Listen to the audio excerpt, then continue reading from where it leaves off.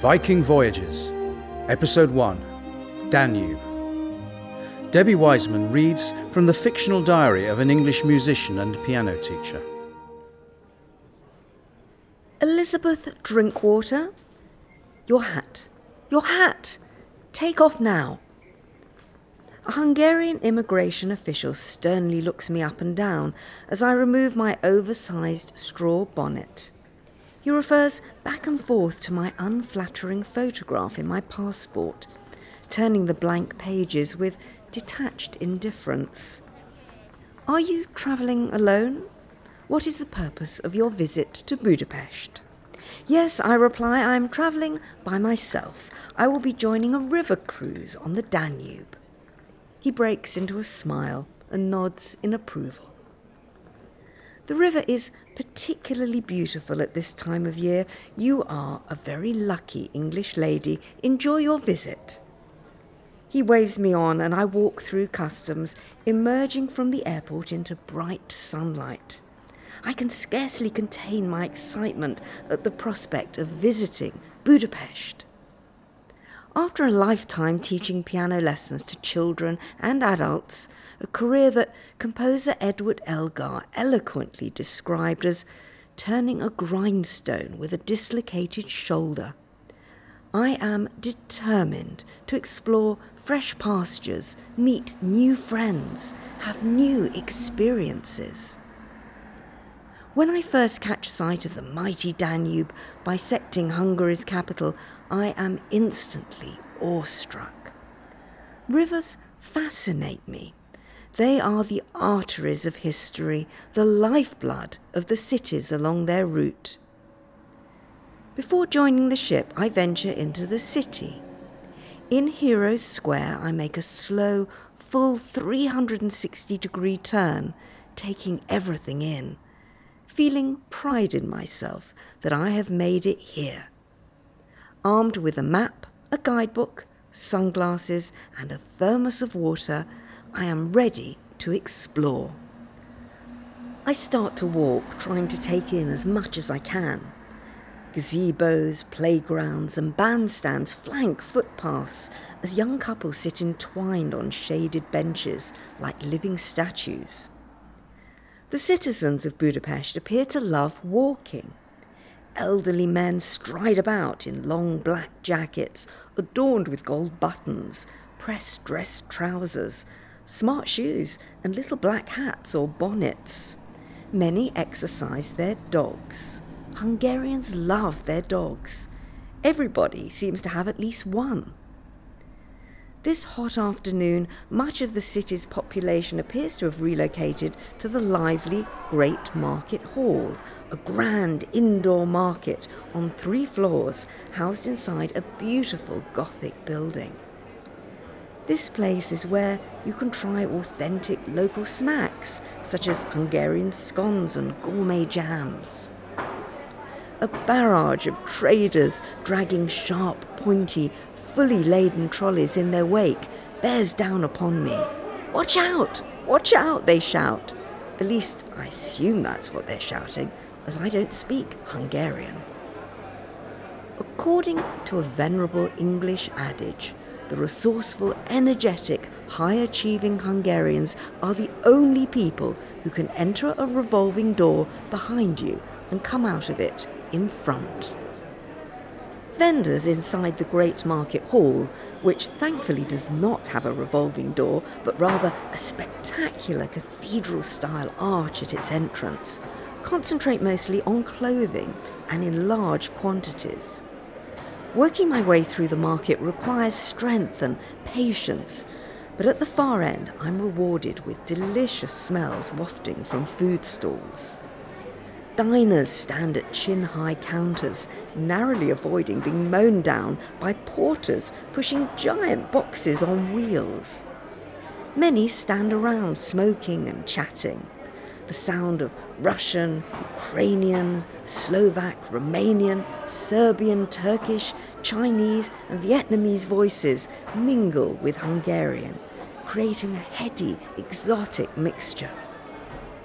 traders present a mix of fine traditional cuisine, goulash and wild game, with a fine selection of local wines to match, all accompanied by a Hungarian folk band. A stocky, bearded violinist leads the group, performing with heartfelt passion and exhilarating virtuosity. Behind him sits a musician playing what looks like a huge dulcimer. This is a cymbalum, the national instrument of Hungary. Around 125 steel and copper strings stretch across a trapezium-shaped wooden box on legs. The strings are flamboyantly struck by two sticks, shaped like giant curved cotton buds, producing an evocative sound, something akin to plucking strings inside a piano. The violinist develops a melody, shaping extravagant phrasing, whilst the cymbalum player sets up a rhythm controlling giddy acceleration and dramatic deceleration, which makes the overall effect quite magical.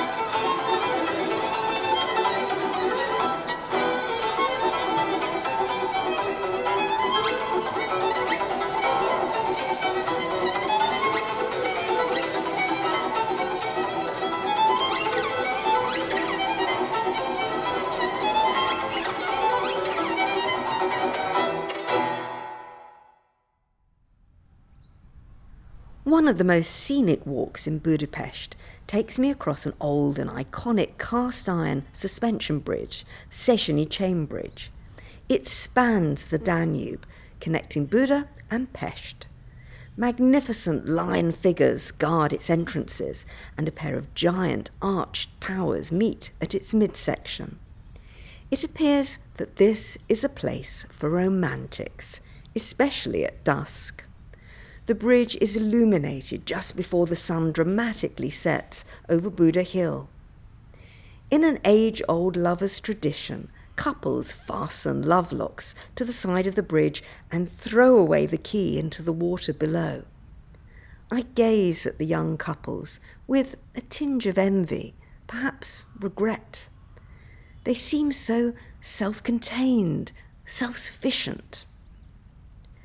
As I try to stop myself from sinking into self-pity by focusing on the beautiful river, I'm aware of a presence at my elbow and a small, gravelly voice addressing me. "Lady, please, I give you your fortune, the future. I tell you all." It is a diminutive elderly woman, perhaps Roma. I'm irritated. I've always believed fortune-telling to be utter nonsense. I turn, intending to send her away, but there's a plaintive look in her eyes, a wistful, pleading look that makes me hesitate. What's the harm? A meaningless prediction for some loose change that may mean she'll be able to eat tonight. In that moment, wordlessly, the woman reaches out and gently takes my hand, palm upwards, and studies it intently. I indulge her as she mutters in stilted English. Most of what she says is unintelligible, but I think I hear man, water, possibly champagne, or is it pain? And at the end, inexplicably, hello, I think. Maybe yellow. That doesn't make sense either. No matter, I smile and gracefully withdraw my hand. The woman's other arm stretches forward. I reach for my purse and drop some coins into her hand. She nods, smiles, and shuffles away. I've done my good deed for the day and complete my walk across the bridge as the sun begins to set behind me. In the dying light, I come across some bronze shoes scattered along the riverbank, very close to the Parliament. A smile crosses my face since they look adorable. But a glance at my guidebook tells me that they carry a deeper meaning. This memorial was created to honour people who were killed in Budapest during World War II and depicts their footwear left behind on the bank, where they were dispatched into the river. I've seen many memorials in different cities across the world erected to those that have sadly lost their lives, but this one deeply moves me. I sit on one of the nearby benches, watching visitors quietly lighting candles. Once safely back on board the ship, I feel a refreshing breeze on the deck. It is time I decide for a nightcap in the bar. I tentatively start a conversation with an American from Texas who owns his own lake back home. I overhear guests talking about canals and bridges. I assume they're discussing the sights I'll encounter on our voyage. I'm amused to discover they have travelled to Budapest to take advantage of bargain dentistry. A waiter carries a tray towards me on which I discover a glass of champagne. He points to a man sitting at the bar. He's a well-dressed, middle-aged gentleman boasting a full head of thick, neatly manicured black hair. He raises his glass in my direction, mouthing the word "Sante." Somewhat embarrassed, I play nervously with the glass, finishing the drink as swiftly as I'm able without appearing discourteous. I realise I'm exhausted after a long day of travel and sightseeing, so I slip away, making a descent to my stateroom as the ship begins to move. The next morning, I wake to find that we have moored alongside a tiny dock. A dewy mist hangs over the river, and the sun rises majestically, a glowing ball of vermilion glory. Trees along the riverbank are reflected in the water, and nightingales greet the new day with vibrant song. Except for one small house on the bank, there are no buildings in view. My American friend from yesterday is already casting with his fishing rod, but it's too early for Hungarian fish. I go ashore. A fellow guest tries his hand at a traditional Hungarian horsewhip on sale at a souvenir shop, and the owner shows him how to make it crack. At midday, we are taken to a tasting of Hungarian wines, which have a distinguished history dating back to Roman times. Of the reds, the bull's blood is robust, full-bodied and spicy, a clear winner. I feel a little tipsy. The man who sent me champagne last night comes over to introduce himself. Bonsoir, madame. May I join you? I am happy to have company. He's a French doctor named François Poisson from Paris. Before long, I happily discover that he's a musician too, albeit an enthusiastic amateur. He's a cellist who plays chamber music with colleagues.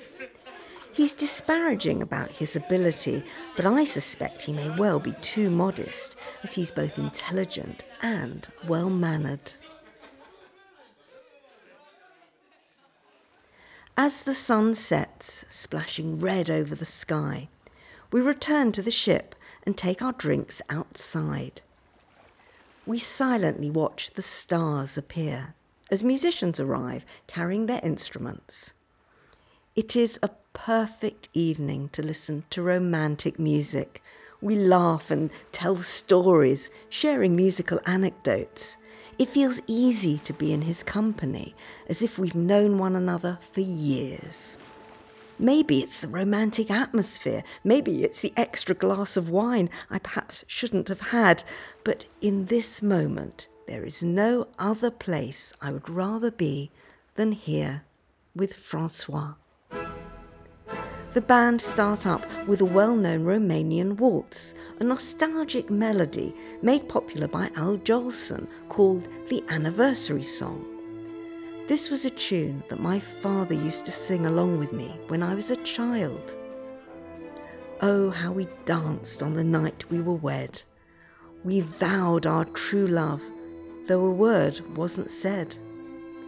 The world was in bloom, there were stars in the skies, except for the few that were there in your eyes.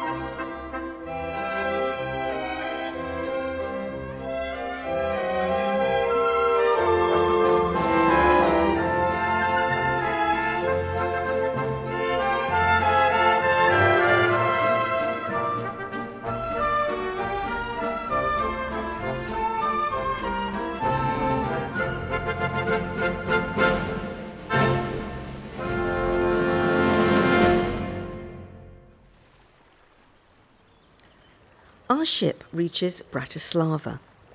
The city has a small, well-kept old town right by the banks of the river. Perched on a hill above is a castle which boasts wonderful views. I climb to the outside of the castle, deciding not to go inside, but am pleasantly surprised to find ornamental gardens just around the back. This is my first experience of a Baroque garden, and I expect it to be artificial and too ordered, just a nice tourist photo opportunity. Surprisingly, it feels very meditative. I pause, sit quietly on a bench and breathe in the tranquility. Here in the garden I feel complete, devoid of anxiety, almost entirely self-content. My thoughts drift to Francois. Continuing my walk, I take a small detour past a little blue church. It looks like a gingerbread house with icing for decoration. Looking towards the legendary blue waters of the Danube, something catches my eye. It is Francois. He's standing by the riverbank, arm in arm with a woman. They're smiling, laughing. They look close. As close as I believed I was with him yesterday evening. The woman poses coquettishly for a photograph and smiles adoringly. How could I have been so foolish? I ought to know better at my age than to be swept off my feet by a suave, smooth-talking stranger. My disappointment is replaced by anger and frustration. I am not some starry-eyed teenager. I am a strong, independent woman. I am resolute in my determination not to surrender to despair. I shall shrug off this setback and put my best foot forward. I can see an observation tower perched precariously at the top of a bridge. Getting closer, I see inside the tower there is a restaurant providing stunning views over the locality. To my amazement, right at the top of the tower, there's a skywalk. I'm usually afraid of heights, but now, for some reason, I feel brave enough to climb outside the building, with the help, of course, of experienced experts. It is a once-in-a-lifetime experience, an adrenaline-filled, unique way to see the city, 85 metres above the ground, tiptoeing along a precipitous ledge. I must be high on new experiences and the thrill of exploration. Or perhaps it stems from the disappointment of rejection. Our ship arrives early the next morning in Vienna. This city is the principal reason why I have joined the cruise. It is synonymous with classical music and has produced many of the most talented composers and musicians the world has ever heard. Austrians are already walking and biking along paths that stretch along the river. Here, the Danube is a greenish tan colour, still beautiful, and apparently considered safe by a few hardy swimmers. Private pleasure boats ply the river. I stand at a bus stop waiting to board a bus to the centre of Vienna. Suddenly, I sense Francois at my side. "Elizabeth, where are you going?" he asks. "To St. Stephen's Cathedral," I reply, as curtly as I can muster. "Me too. Do you mind if we walk together?" "I'd really rather you didn't." I start to move away abruptly, but he takes me gently by the arm. "Elizabeth, have I upset you in some way? I'm so sorry if so. Please tell me." I don't indulge him. I inform him that I have seen him with another woman holding hands by the river. Francois laughs and then looks at me intently. "My sweet English Rose, that lady is my sister. I'm travelling with Marie and my brother-in-law. I'll introduce you. I should have done so already. Entirely my fault. Please forgive me." If I felt foolish before, I feel even more so now. I feel the blushing on my cheeks as I apologise and accept his offer to accompany me to the cathedral. Best foot forward. Our path takes us past cafes crowded with people enjoying the warm morning sunshine and relaxing to the sound of little resident bands. We buy ice creams, and Francois, who knows the city well, introduces me to the locations where The Third Man was filmed. We tread the path of Orson Welles and Joseph Cotton, imagining we are looking out on the bomb-ravaged, divided devastation of the city. Gingerly, we descend the original staircase from the movie into one of the old parts of Vienna's sewer system, immersing ourselves in a world of rats, smugglers and spies.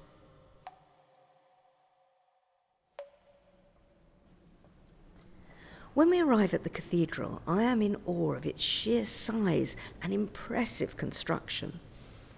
Looking at the altar, I remember this is where a young Joseph Haydn sang as a choir boy and was known for his irrepressible sense of mischief. The story is told that he took out a pair of scissors and cut off the pigtail of the choir boy in the pew in front of him. The choir master punished Haydn severely and turned him out of the choir to make his own living as best he could. Just as we leave the cathedral, booming thunder shakes the heavens. Francois holds my hand whilst we race back towards the cathedral's entrance to attempt to escape fierce lightning and a torrential downpour. We are only partially successful. The storm remains intense for a full 15 minutes before subsiding to the point where we feel brave enough to risk the journey back to the port. Laughing and somewhat soaked, we walk back to the ship, splashing through puddles of newly fallen water, behaving like a couple of carefree teenagers.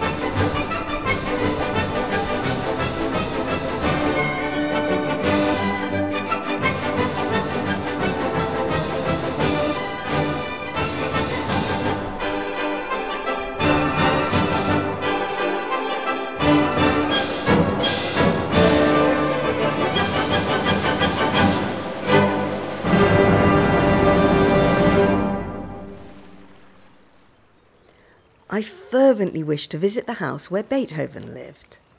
I've always loved his music, and I'm determined to visit his former lodgings. I'm on my own today and have an agenda to fulfill. I hire a taxi to take me to Heiligenstadt, where the composer stayed on several occasions, including the autumn of 1802. Beethoven had been advised by his doctor to get away from the heat and noise of Vienna and spend the summer months in tranquil surroundings. The house is built round a small courtyard with a linden tree in the centre. Here, Beethoven rented 2 rooms and a small kitchen which looks out onto the garden. A wooden staircase leads from the courtyard to his rooms. I am actually allowed to run my hands up and down the keys of Beethoven's own piano. To think that he sat at these very ivory keys, scribbling furiously as notes poured from his head onto the page. This is one of the most thrilling days of my life. It was in this building that Beethoven, unable to hide his increasing infirmity, wrote a document, the Heiligenstadt Testament. It is a letter addressed to his brothers Karl and Johann, a letter that was never sent. O ye men who think or say that I am malevolent or stubborn, how greatly you wrong me. For 6 years I have been a hopeless case, aggravated by senseless physicians, cheated year after year in the hope of improvement, finally compelled to face the prospect of a lasting malady. How harshly I am repulsed by the experience of my bad hearing, and yet it is impossible for me to say, "Speak louder, shout," for I am deaf. What a humiliation when men stand beside me and hear a flute in the distance and I heard nothing. Or someone hears a shepherd singing and again I heard nothing. Such incidents bring me to the verge of despair.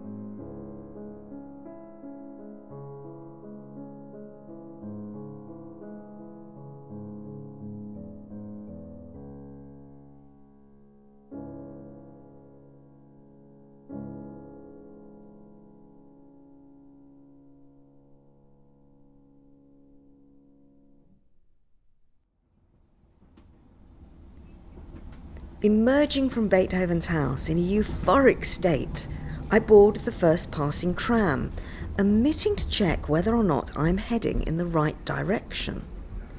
To successfully navigate the tram network, or for that matter a bus or rail route in Vienna, you must understand that every single stop either ends in Strasse or Strada. Having failed to work this out, I start to wonder if there is something wrong with my hearing, as every stop sounds like the last. Concentrating hard on my trusty map, I finally make sense of the streets and regain my bearings. In the early evening, I meet up with Francois at Palais Augsburg to attend a concert. We are dressed formally. He looks so handsome in a sharp suit and correspondent shoes fashioned from leather and buckskin. This palace is richly adorned with marble busts of Roman emperors. A broad staircase with a red carpet leads to the first floor and the salon. As guests fill the hall, Francois holds me back and we are left alone in the hallway. Music from Palais Augsburg's own resident orchestra floats down the staircase like a ballerina in full flight, opening with shimmering strings and a solo horn answered by short staccato chords in the woodwind instruments. The music swells, then dies away. A descending bass motif leads the orchestra quietly into an iconic waltz. Francois takes me delicately by the waist, and we link hands, swaying gently in time with the rippling music.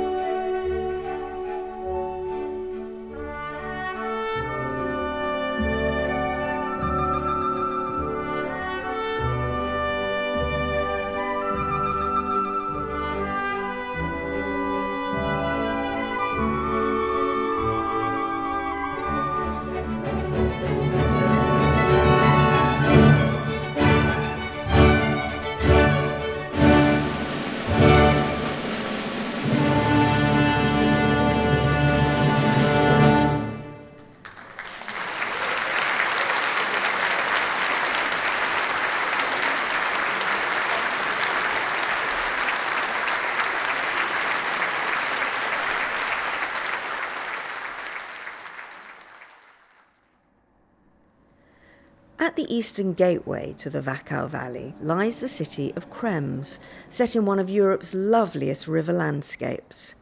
Its history extends back more than 1,000 years, which is immediately apparent in the look of the streets and squares, the old monasteries and churches, townhouses and fortifications. Francois and I explore the old main cobblestone streets and we watch a chocolate-making demonstration. A little street market sells everything from pussy willows to challah bread, all served from a mobile bakery truck.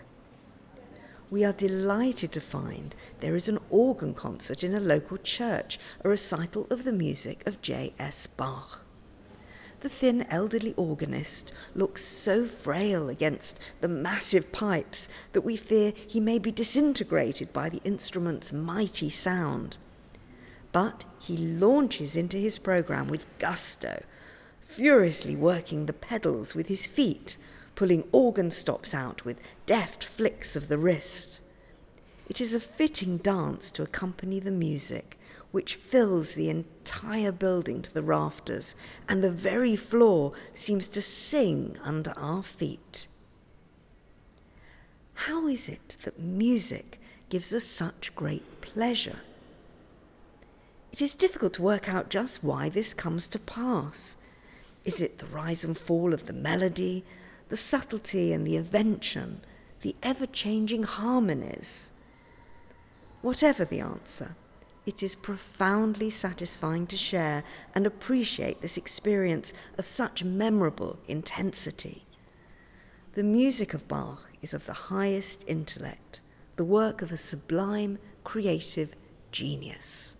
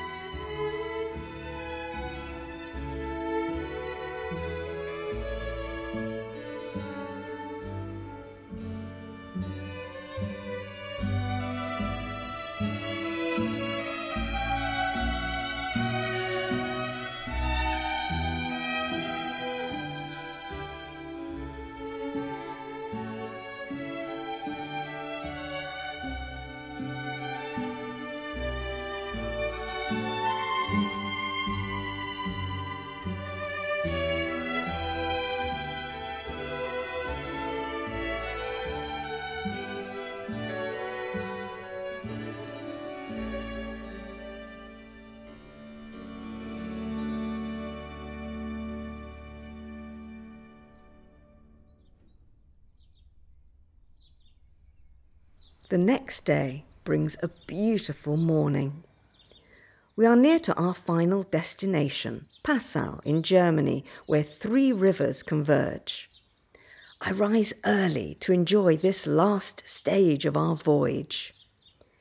Apricot orchards decorate the banks with snowy blossoms.